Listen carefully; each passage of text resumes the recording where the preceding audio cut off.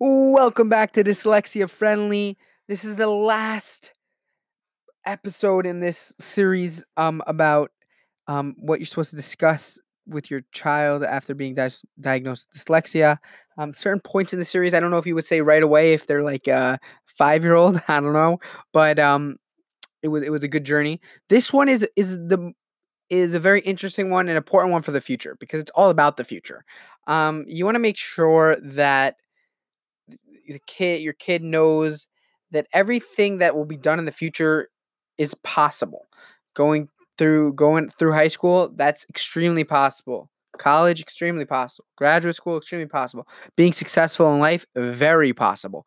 Now, it's actually scary when you look up the statistics about those that graduate graduate school and college with dyslexia, and because it is a little bit disheartening. Um, it's very possible, and as our world is becoming more progressive and more um inclusive and helping people out with stuff, especially with abilities and like giving them tools like extra time, more schools and more places are being more lenient with that.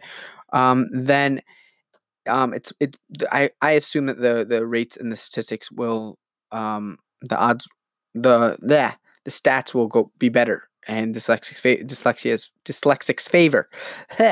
But as of now, it's a little hard. But you want to convey that it's very possible. It's extremely possible. And remember, not everybody who's successful in life goes through higher levels of education. There's plenty of people out there that are extremely successful and never went to college or high school. Now, that's even more so with dyslexia. Now, before you would want to have this piece with your kid, I would suggest look up famous people with dyslexia. You will be shocked. Your kid will be shocked. There are numerous of famous people with it. There's so many of them that it is crazy. Um, yeah, I'm like trying to spell something and it's not working while I talk. It's funky. And it's like Steven Spielberg is one of the is the top ones here. Muhammad Ali, Magic Johnson. I know the Swedish royal family. I think they have a lot of people there. Um, and it's so heartwarming when you read all these very successful and famous people that are really strive and they have dyslexia, because dyslexia doesn't impact your brain in the aspect of thinking and persevering and passions and all of that stuff. It affects reading and writing.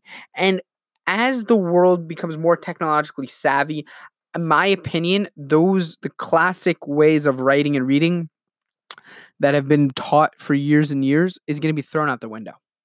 With audiobooks, with speech to text, with all these grammar and spell checkers, it is going to be so much easier for us as dyslexics and to succeed, and the playing field will be flattened.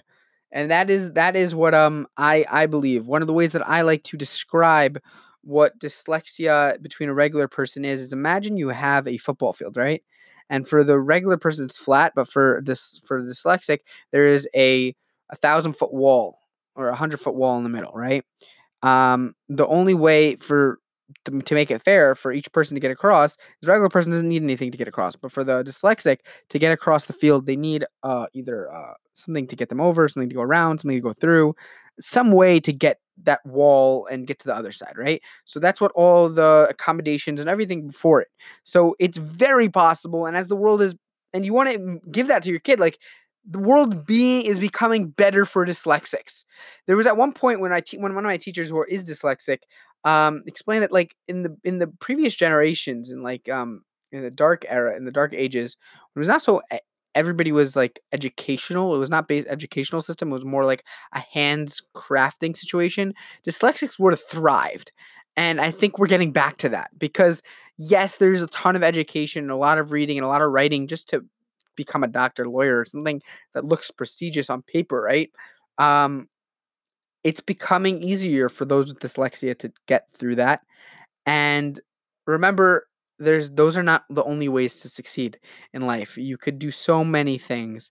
Um, Start your own company, for example. That's hard because it's scary to do that, and you're putting yourself out on a limb. but there's so many ways for one to succeed with dyslexia.